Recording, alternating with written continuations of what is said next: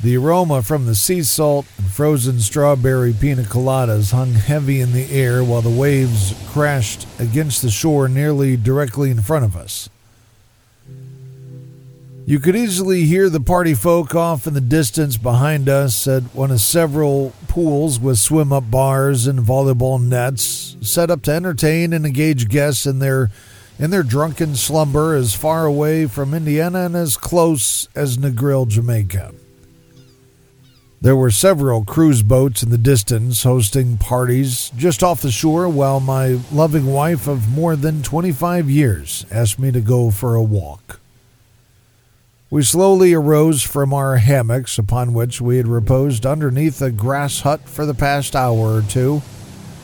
I was told not only to leave my timepieces back home upon departure, but that we would also be on island time.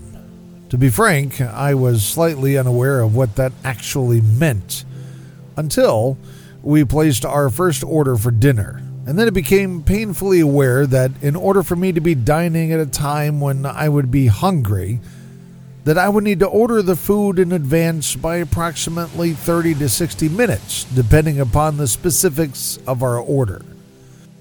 And if you've listened to this podcast for any amount of time, then you are clearly aware of the fact that I was ordering our meals with specifics well in advance. Paradise takes work, as I have often been told several times, and because of such attention to detail, this resort had people out early in the morning removing leaves and debris from the ground. They were cleaning chairs and recliners from the peacocks and various fowl, as well as grading the beach to make it as if no one had ever set foot on that piece of beautiful beach prior to our arrival. They were simply waiting for you to ensure you experienced paradise as one should, unhindered and untouched. We began our stroll beyond the beach cabanas and over the water bungalows onto quote-unquote the other side, where we were greeted by security personnel explaining that they will gladly be keeping an eye out for us as we took our morning stroll. Pelicans were performing their nosedives with style and then some for their breakfast, while sand crabs scurried along our route back to safety just beyond our reach into the ground. I got the opportunity to cross another item off my bucket list. Amidst the many trials and tribulations within the span of our marriage and lives together, I got to walk along the sands of a Caribbean shore with the love of my life.